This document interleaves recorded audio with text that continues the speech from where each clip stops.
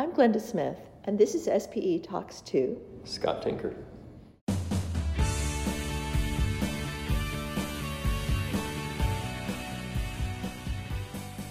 This is Glenda Smith, VP of Communications with the Society of Petroleum Engineers. During the International Petroleum Technology Conference in Dhahran, Saudi Arabia in January, I caught up with Scott Tinker.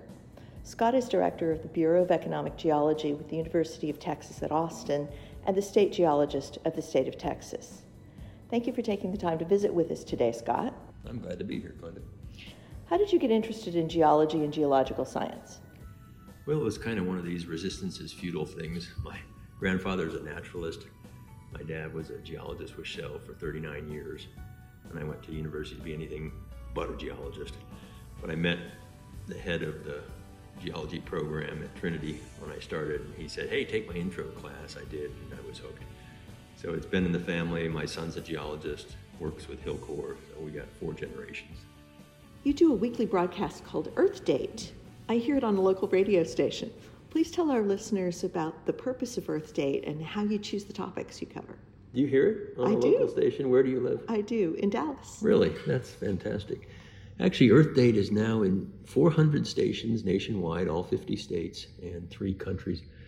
I don't know if you've ever heard a show called Stardate on NPR, but I've been listening to that for years and years, and they talk about the universe.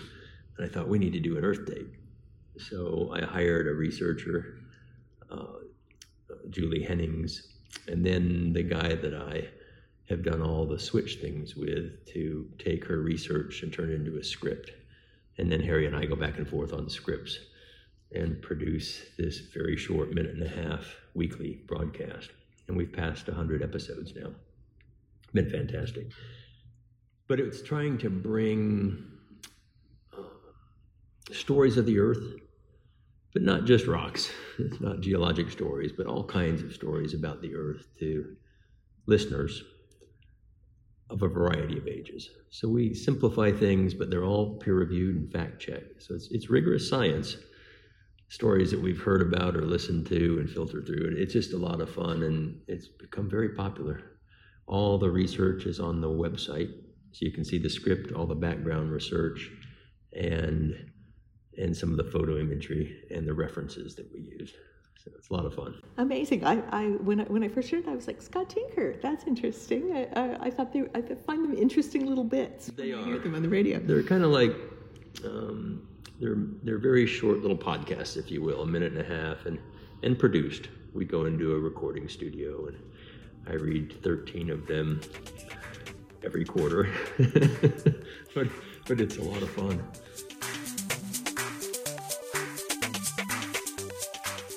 I assumed that part of the reason for that was educating young people, and I know that's something you've always been passionate about. So where does the passion for education come from? That's about the level I understand things, so it was a natural. I don't want to go too much deeper than that.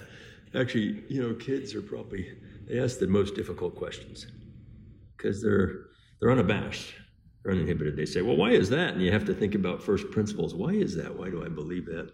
My grandfather was an educator, high school principal. My mom taught for a year or 2 before she got married, and I've just always had an interest in short courses when I was in the industry and the profession, and then now working with students. I taught in the classroom for a little while at UT, but I travel every week somewhere. So now doing 50, 60, sometimes 70 keynote or invited lectures a year. Somewhere in the world. I think of that as my education. And teaching is a multi-directional process. I find it really fun, particularly during the Q&A or the discussion, because that's when I begin to learn what's on their minds and I learn new things. So I think that's where my passion comes from, is just that engagement, and it lets me learn as I go. That's awesome. So people outside of Texas may have first become familiar with your name when you developed the movie Switch, which addressed our energy future. What inspired you to create that movie? I've been lecturing on energy for many years, and a documentary filmmaker named Harry Lynch made one of the first short format films on unconventional gas reservoirs in the Barnett. And he was doing his research for that and came to interview me. So we did a little interview. He goes, boy, I've read all your stuff and looked at some of your background. Have you ever written a book? And I said, I'm too lazy to write a book. He goes, you want to make a movie? I said, well, what would that take?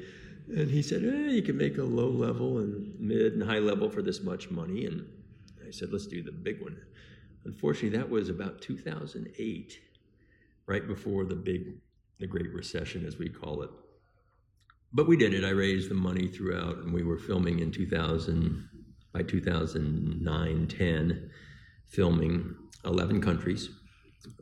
We did 50 interviews, 23 site visits, shot over 500 hours of film, and then put that together into that 98-minute or whatever it is piece.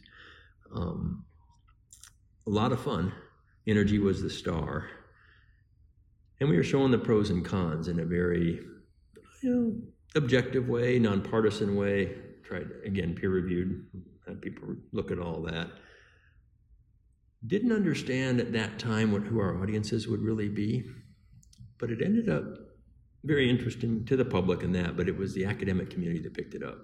It got into 50 countries, thousands of universities literally, and now high school and middle school campuses, because we produce these short format 1 to 3 minute bits from Switch, made the Switch Energy Lab, the Primers and 101s, and have a 300 video library now on the switchon.org website. And it continues to play. Professors and teachers will start a class with it, and not just STEM. It's in business schools, policy schools, liberal arts and social sciences, because it introduces energy globally, and then you can start to talk about it and in ways that we didn't expect. So that's the genesis. And Harry's a smart guy. I'm just the pretty face. He's way smarter than I am, and we have a lot of fun working together.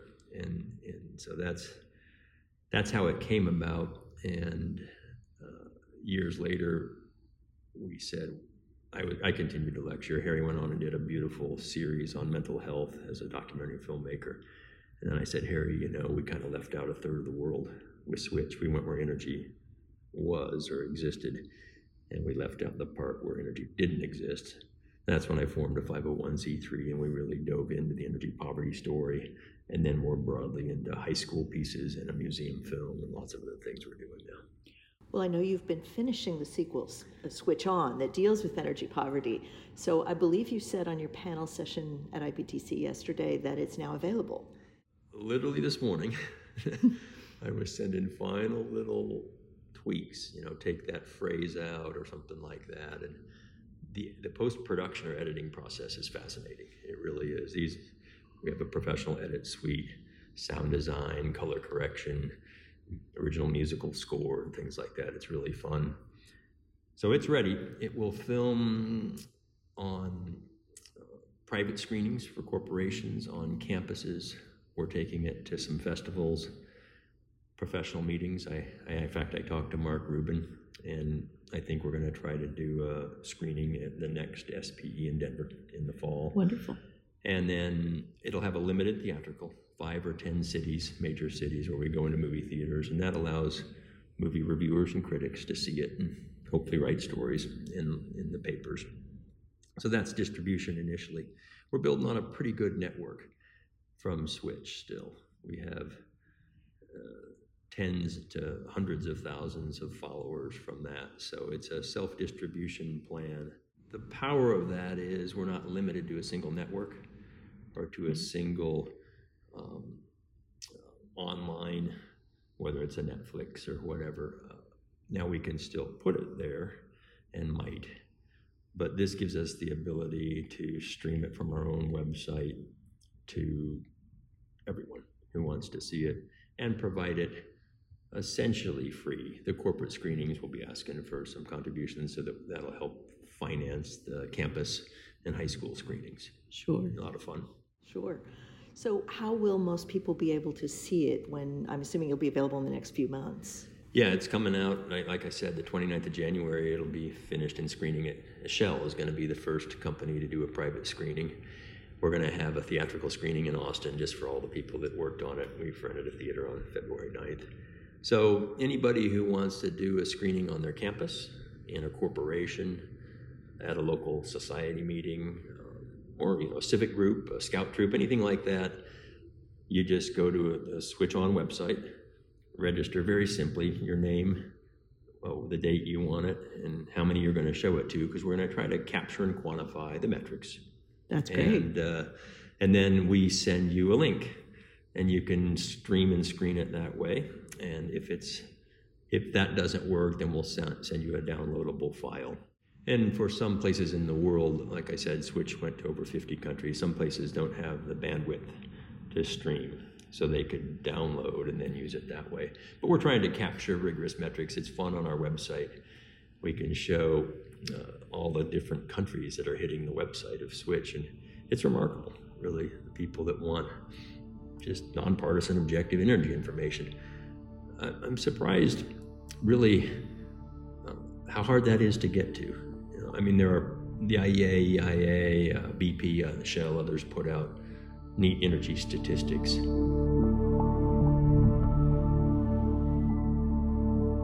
But when you start looking at films or even podcasts or blogs, pretty quickly you can see the bias of whoever is presenting the information. It's hard not to be, because energy impacts all of our lives in every way. So we really work to be as objective and nonpartisan as we can, which means critical thinking, pros and cons, not always in agreement. Somebody might have a problem with this or with that because it doesn't agree necessarily with our own leanings, but that's okay. That's the group we're targeting, and it gives us the staying power.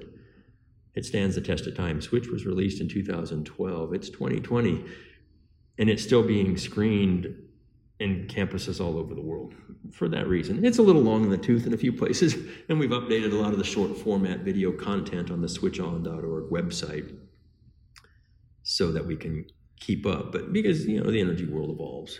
Sure. But it's something I'm passionate about, Harry's passionate about, and our small team is. So you've looked into the subject, and fortunately in 2018 we fell below 1 billion people living in energy poverty without electricity, but we still have nearly 3 million people who don't have access to clean cooking fuels. Yeah, 3 billion people. What will it take to eliminate energy poverty? Yeah, and those statistics are remarkable. The 1 billion people without electricity, that's the equivalent of 3 United States in population. We see about 2.5 to 2.7 on the cooking side. And that means cooking with biomass of some kind, wood or coal or dung, inside the home. We feature that in Switch On in Nepal, and go to a local hospital, as well as visiting Sanakanchi in her home, and then look at the options to more modern fuels, which is largely LPG, or biogas systems in the home, or even induction electric cooktops, things that you can do that don't have the smoke. The particulates from cooking inside kill over 3 million people a year. Wow. Which is more than malaria and AIDS combined. And who knew? And it's so solvable. Plus, it leads to deforestation on a massive scale, as people try to gather the firewood for heating and cooking inside. It's one of the leading causes of that, actually. So there's a lot of ramifications. Eliminating it means education. It means teaching how to fish, not bringing fish, so that we can have options and alternatives coming in, and then in the local culture, the local community, the local political system, and they vary all over the world, these can be adopted in ways that make sense for that community. It's not easy. Remarkably, I think our work and others show the leading disruptor to addressing this is corruption at all levels, senior government, mid-range, and local leaders, and even in the communities where you don't want them to have access because you start to get a light in the home, you can read at night, you get education, and then all the things that go along with that are positive: health care, direct tie between education, lower fertility rates, big issues like immigration and migration. When you begin to create healthy economies, you don't necessarily want to leave or have to leave because of jobs or other forms of corruption. The rights and freedom of women. It's the women who are going to get the water, cooking inside, not getting to go to the schools like the men do in many cultures. So there are huge issues, certainly healthcare, vaccines, and refrigeration that go along with access to stable electricity that come along with this. So providing this sounds like a big challenge, and it is, but there are systems, whether it's in Nepal bringing natural gas from India as LPG, there's factories now creating the LNG canisters, which get delivered on various systems to the homes, including right up to the end to a bicycle that I rode and took 2 canisters to a local home. And so it's there, even in some of the poorest economies in the world. Electricity, certainly in indigenous communities, off the grid, if you will, in rural areas, distributed renewables is the only way initially. There are no good roads, there are no pipelines, there are no wires. So you're bringing in probably mostly solar panels or pico hydro in rivers or small micro wind turbines, but mostly solar.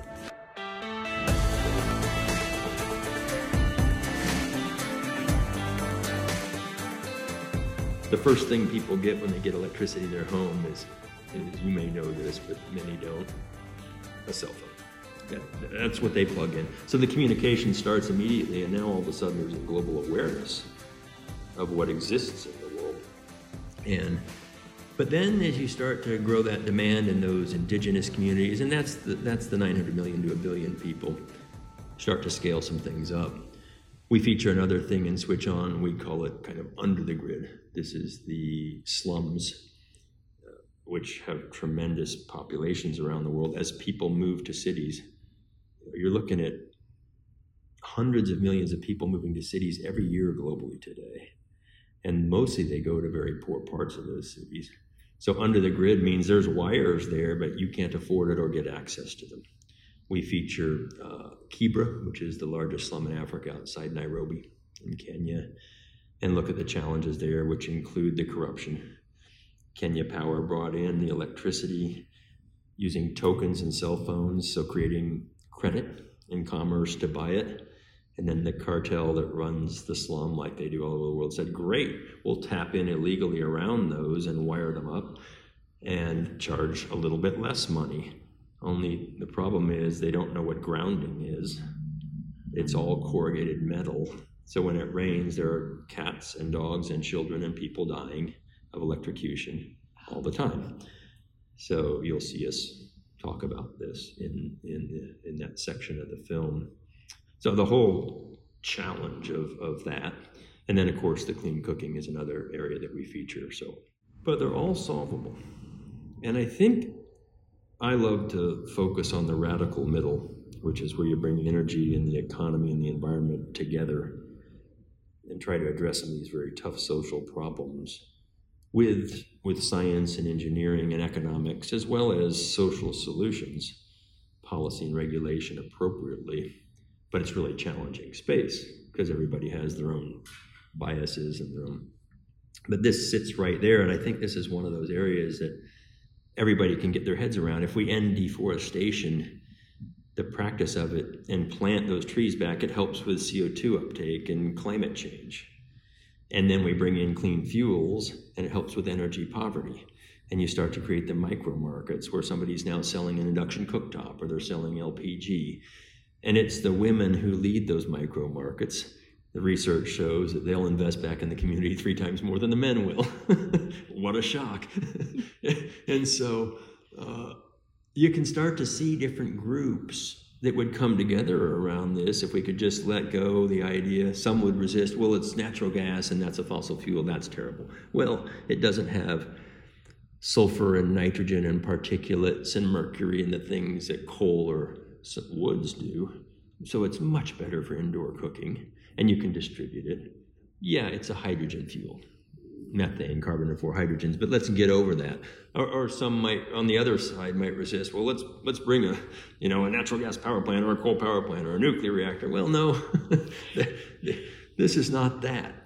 It might be in a decade or 2 decades, but it's not that. So how do we facilitate that? And mostly it's going to be creating from the bottom up the community structures that empower the people to empower themselves. And that's how this will work, so that the local leaders can be part of it, but not in the way of it. And I think industry and governments and academics can work together in this space, and it's common space. It's something that have benefits for all of us. A win-win-win.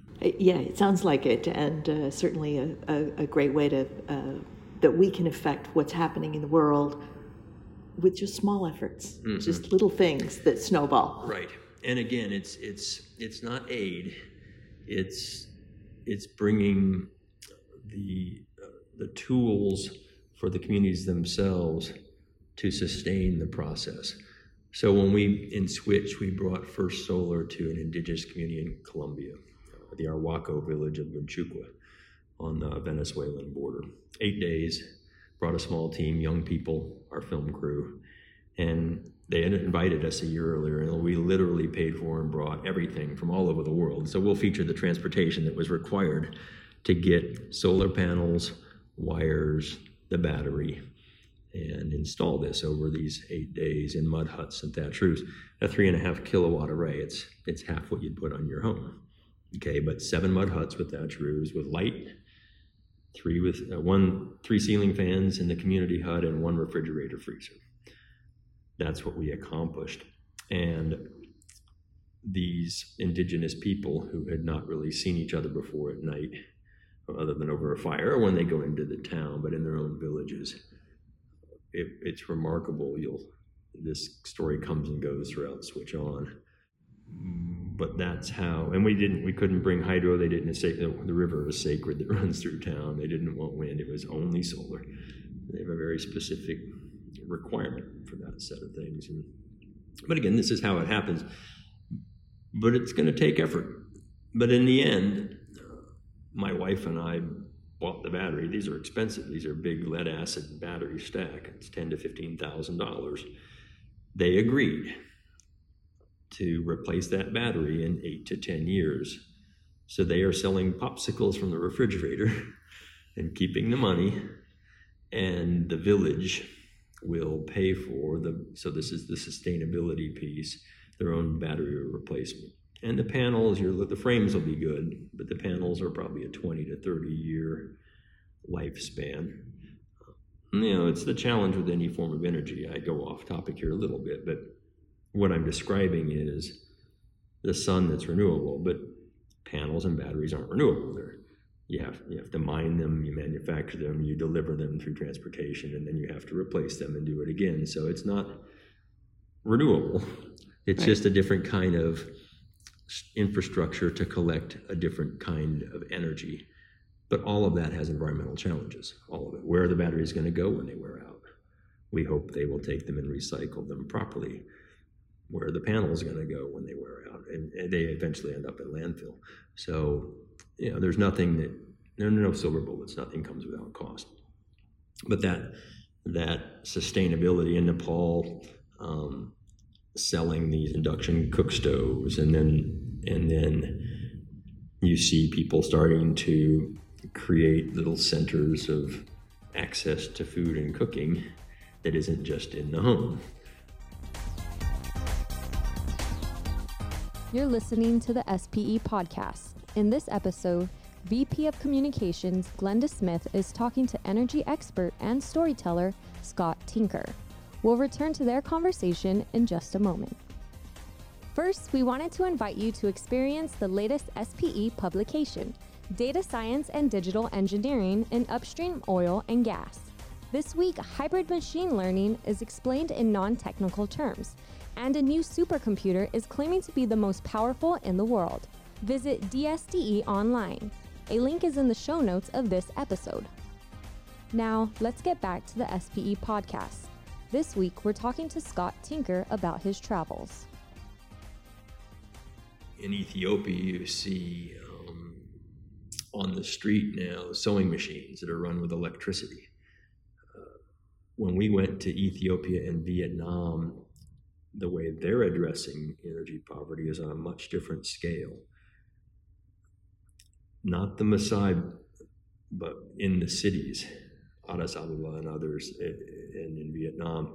So in Ethiopia, they are building the GERD. It's called the Grand Ethiopian Renaissance Dam. It's 3 times the size of our Hoover Dam. It's on the Blue Nile branch of the Nile, which flows north and merges with the White Nile into Cairo, Egypt, right on the Sudanese border. We flew out there, spent some days, and you can't imagine the size of this. It's about 2/3 of the way complete, a multi-billion-dollar project paid for by Ethiopia. Each Ethiopian citizen gives a month of their salary to this project. It's national pride, because Cairo threatened to bomb it because it's on the Nile, and by colonial law,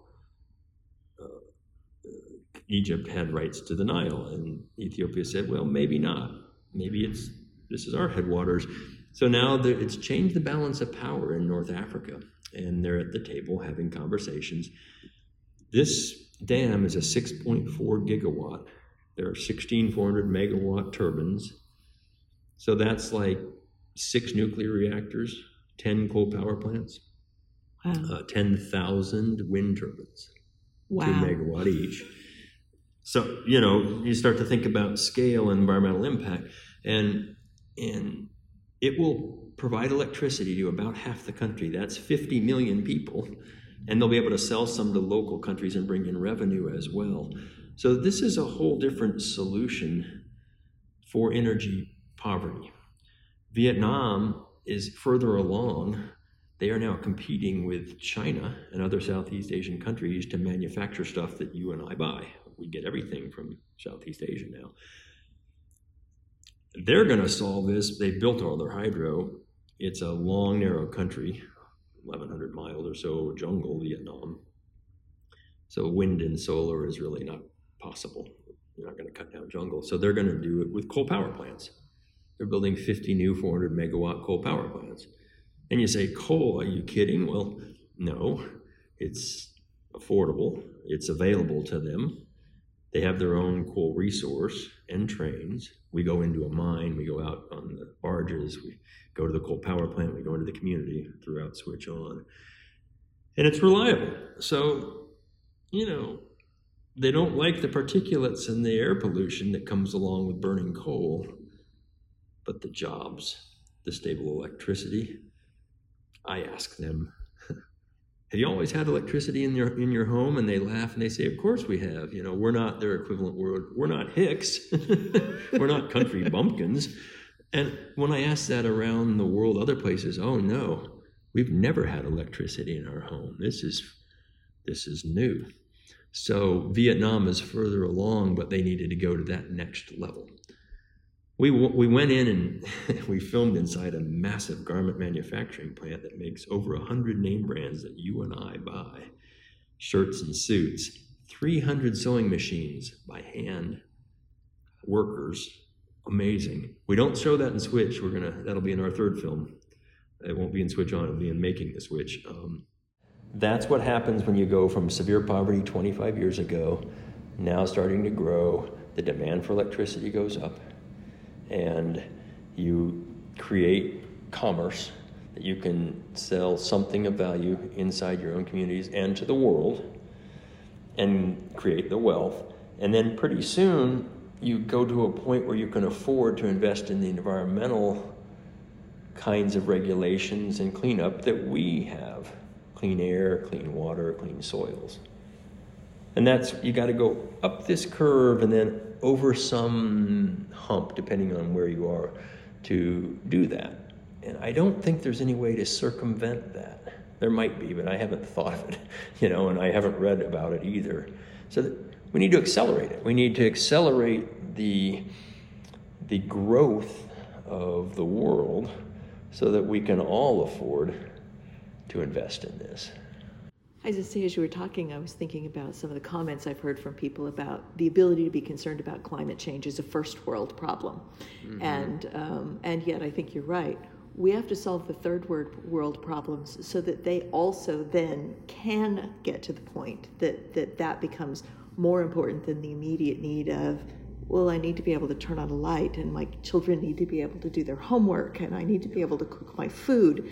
And then you can get to those higher order problems. So as you start to provide energy, particularly to the lowest economic scale, you'll begin to see ability to adapt to things. And climate change is certainly one, and the things that go along with that, particularly sea level rise and other challenges, warming. So you have to have energy, air conditioning, and warming or cooling, severe cooling, which happens in places too. So heat and other things to adapt to a changing climate. But more than that, local air emissions, cleaning up the water, soil pollutions, the worst environmental impacts in the world, and I've been fortunate, I've been to 65 countries, are where it's poor.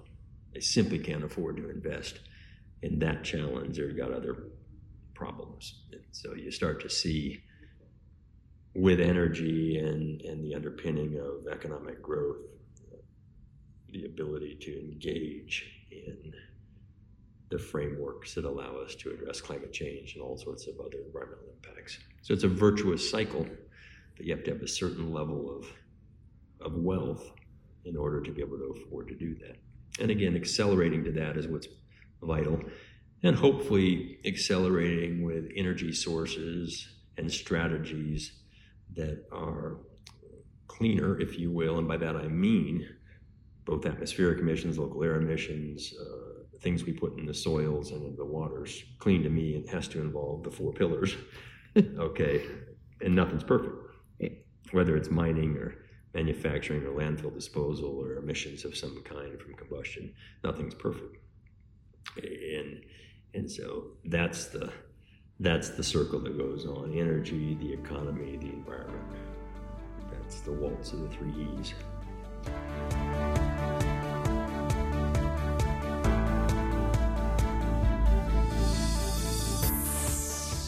So switching to first world problems for a moment, as the leave it in the ground drumbeat grows, certainly in Europe and increasingly in the US, how does the industry balance the need to provide power to the world with the environmental impacts of burning fossil fuels? Well, the keep it in the ground, which has been around for quite some time, it has more formal policy named now in the US and other places, but the genesis of that, I don't judge the intentions. Hey, fossil fuels are the problem, let's leave them in the ground. Let me go to an analogy though. To me, it's the equivalent of saying, hey, there's this thing I know that requires all sorts of fresh water and all sorts of chemical things to make it work, and then we have to dispose all this, and it runs off into the rivers, and you say it's an energy source. You say, what's that? I say, well, it's food. Okay, we have to have water and fertilizers, and we deplete the soils, and it runs off into rivers, but we're not going to end food. We're not going to end that source of energy, the calorie for our bodies. So it's not the energy source. It's making agriculture better. It's not coal necessarily, or certainly oil and natural gas. They are fossil fuels. One's all carbon, one's carbon hydrogen, one's mostly hydrogen. But it's how do you make the process of producing it's a big thing. Producing the infrastructure to drill for and explore for oil and natural gas, moving it to where it needs to be, refining the products, moving them to where we use them, combusting them. There's a lot of environmental impact to that chain, and we can do better along the way. We are and can do better. Again, wealth and regulation makes that better. It's where it's done best is where in the nations that regulate it the best. If we move that over to nations that aren't well regulated, use whatever terms you want for those, but lower income, different political and governance systems, arguably we're not helping the environment. The same product gets produced with lower regulations, and you end up local air, land and water, and the one global atmosphere emitting more for that unit of commerce than you would have in a regulated economy. So have we done good for the climate or not? And I think I can argue very easily not. So now 85% of the world's energy comes from fossil fuels still, coal, oil, natural gas, but if you throw in nuclear, you're approaching 90%. We're not going to end that in the world. That would be an environmental disaster. And I didn't say an economic disaster. I said an environmental disaster because of the loop between energy, the economy, and the environment. And so I don't judge the intentions. I just think there's an education that has to go on about how to make this work better. And again, the other 10%, mostly hydro, but then a growing solar capacity. Certainly wind has been growing, and waves and tides and biomass. And biomass is a big part of that.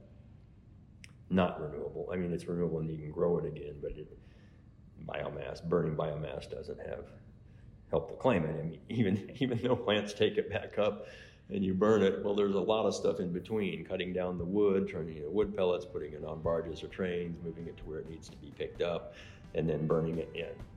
This is not a zero emissions process.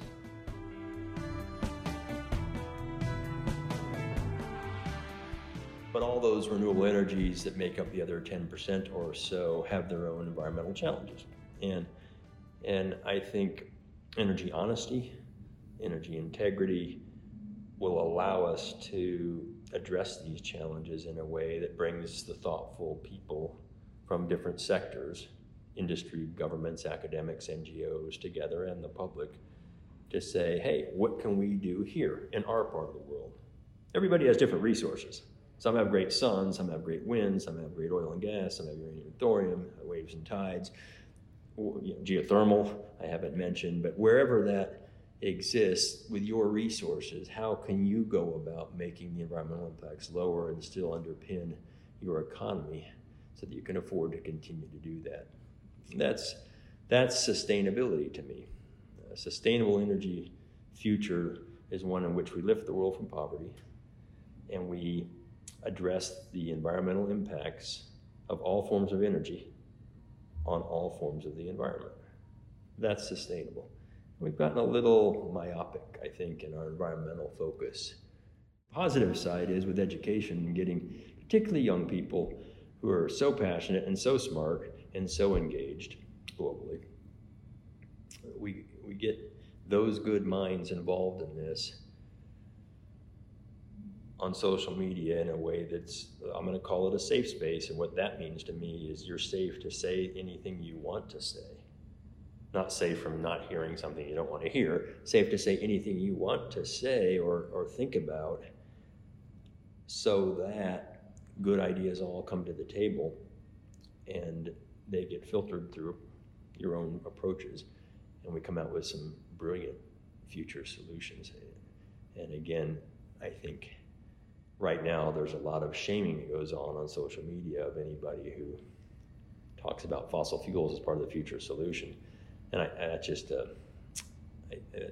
that's well intended, but I think there's a lack of understanding of the role they play in creating the health that allows you to both clean them up and do many other good things in those communities to grow our total environmental and economic future. I know you've always worked to bring everybody to the table to find those solutions. It goes to the kind of circular thing you were talking about. What are some of the challenges of trying to bring all these people who maybe have a first world perspective versus a third world perspective? How do we bring all of that together at the table to come up with the right solutions? biggest challenge is getting rid of my own biases. For all of us. We all have them. And so how do I frame things and think about things? Access to a variety of groups. So what typically works the best is finding some areas of focus that allow people to come together and see a particular win in it for whatever they're passionate about. We talked about the whole poverty, deforestation, clean fuels challenge. On a bigger scale, we're doing it with earthquakes now, where the process of disposing of large fluids produced from shale changes the pressure conditions in the subsurface and induces normal, faults that are natural to move sooner than they would, and it creates small earthquakes. We've got state government, federal government, industry, NGOs, and academics all working on this problem together in the radical middle. Nobody's completely happy, but we're trying to solve the disposal and hydraulic fracturing approaches so that earthquakes that are small aren't felt at the surface and do no damage. There are many examples of things like that are challenges to get folks talking, but thoughtful people tend to want to solve real problems.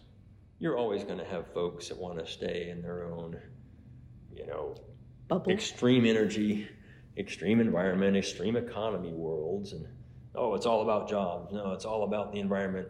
We'd be better off without humans.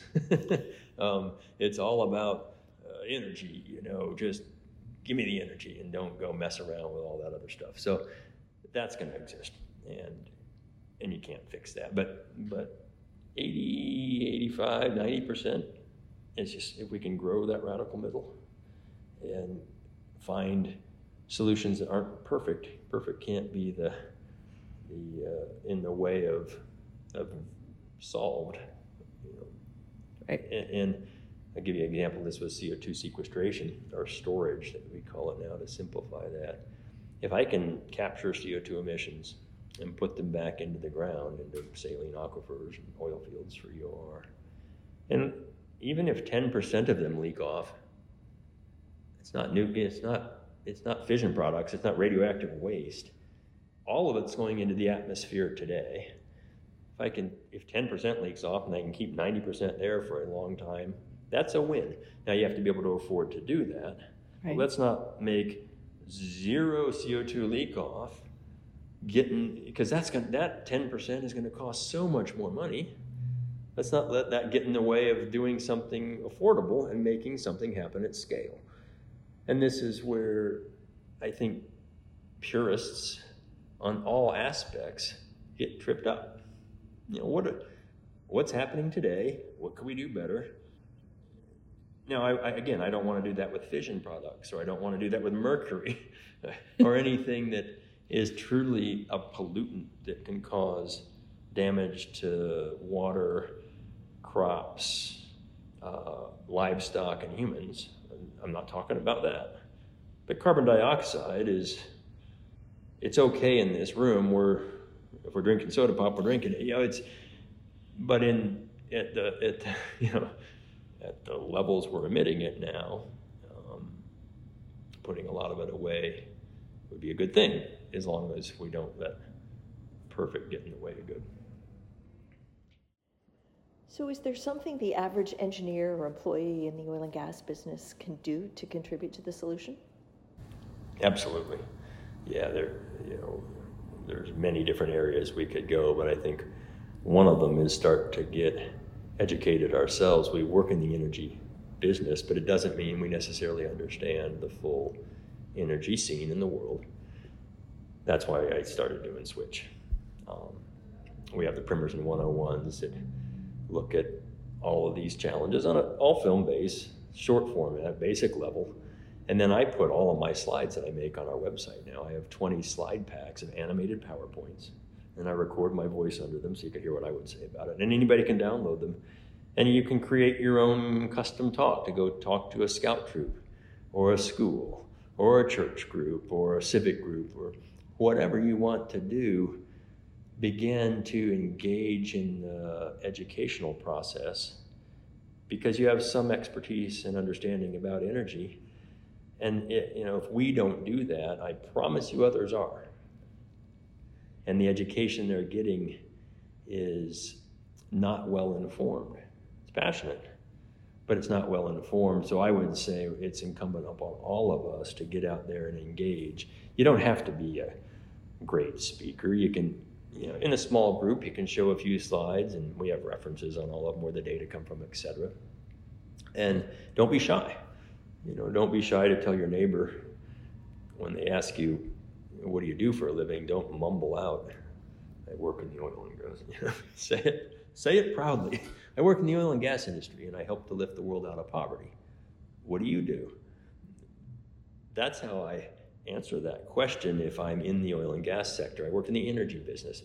And so then the other piece, I think, is being open to engagement across the different sectors. NGOs, local and state level governments, education, public, which I already described, reaching into the public and educational systems. Be open to that kind of engagement. Corporately, we all have different roles, but I think we can do a better job of engaging in what we do and why it matters, and then learning from what are the challenges there. Why are people so passionate? Why are they marching? Which, if you're that passionate, you're going to go stand out in the rain and march. Something means something to you. Why is that? Our intent, nobody's dumb. Nobody's intending to do something to harm the earth or humans. We all have common goals that way, is to do good. But we got to get educated about the different ways we all think, and then find ways to engage in a community that addresses some of these issues and be part of that solution. It's critical that we all do that. I think that's great, and you got to the question I was going to ask you last, which is, I've heard you have an interesting way of answering the question, what do you do? I think it's a great answer. So Scott, with Switch On done, what are some of the other things you're doing? On the K through 12 side, we had an interesting thing happen. We found out through one of my graduate students that high school teachers in the United States were using our energy lab in their AP Environmental Science class. Me in the white lab coat with goofy glasses, 29 little highly produced experiments. How's a battery work? We make a battery. What's in a frac fluid? We dump it all in, And so that led us to, I spoke to 350 AP Environmental Science teachers who had gathered in Cincinnati last summer to grade the exams. We formed an advisory council, and we have now produced an online platform to serve our videos with quizzes and curriculum that they've helped us develop into the energy component of that year-long class, AP Environmental Science. And by the way, 200,000 kids took that last year. Wow. In high schools in the US, and it's growing. So Switch is going to be the month of energy content, supplemental, but heavily supplemental. We're piloting it now, and we hope to roll it out in September. That's a huge influence, is you can get critical thinking going on at the high school level. The teachers want to think that way. It's free to them, so it's like a digital textbook for that component, and that's how we can get to all the teachers. You're not having to work with the education authorities in all the different states, et cetera. It's just a choice. So that's a big one. And then the other thing we're doing is we're making a museum film, 4 minutes long. Why does energy matter? Houston Museum of Natural Science and Denver Museum of Nature and Science have agreed for initial runs, and others are starting to hear about it. Matthew McConaughey teaches a film class at UT Austin, but the guy who teaches a lot of it is a guy named Scott Rice, and he produces commercials, high quality commercials. He's the director of this, along with Harry Lynch. And this film is going to, without any words, only one text graphic in the middle of it, show why energy matters in our lives. It's a very expensive piece, Hollywood quality, where kids get off a school bus. I have a cameo as the school bus driver. And they start walking home, and things on their cell phones, and things start disappearing behind them. The cars, the bus, the houses, and not digital. We actually It's an old way of shooting over and over and over. You go into the house, they grab a glass of water, a sandwich, go watch the TV, the refrigerator disappears, and then the house disappears, and their clothes disappear, and they're sitting in a field with underwear on, and they see their friends in the houses that are all gone. That takes a minute. And then you start showing the energy systems required to cut lumber, mill it, bring it on boats, bring it to lumber yards, get it, manufacture your home, and the home reappears. Full water cycle, full food cycle, full electronics cycle, in short, very powerful ways. And it kind of loops to the end where the kids are now fully clothed with the sandwich and the cell phone, the house is rebuilt, and they're back on the school bus. And that is a very powerful visual way of showing what energy does for us in our lives. And we hope to get that in museums across the country and the world. And it'll be free to them, again, because this is all supported by gifts from industry, from individuals, from foundations.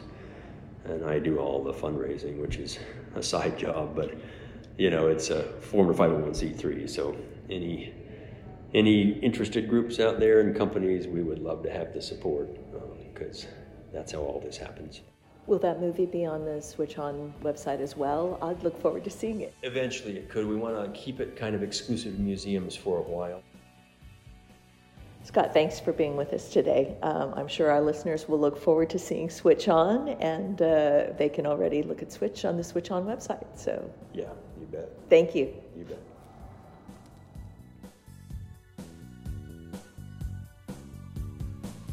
SPE Podcast is powered by the Society of Petroleum Engineers, the largest individual member organization serving managers, engineers, scientists, and other professionals worldwide in the upstream segment of the oil and gas industry.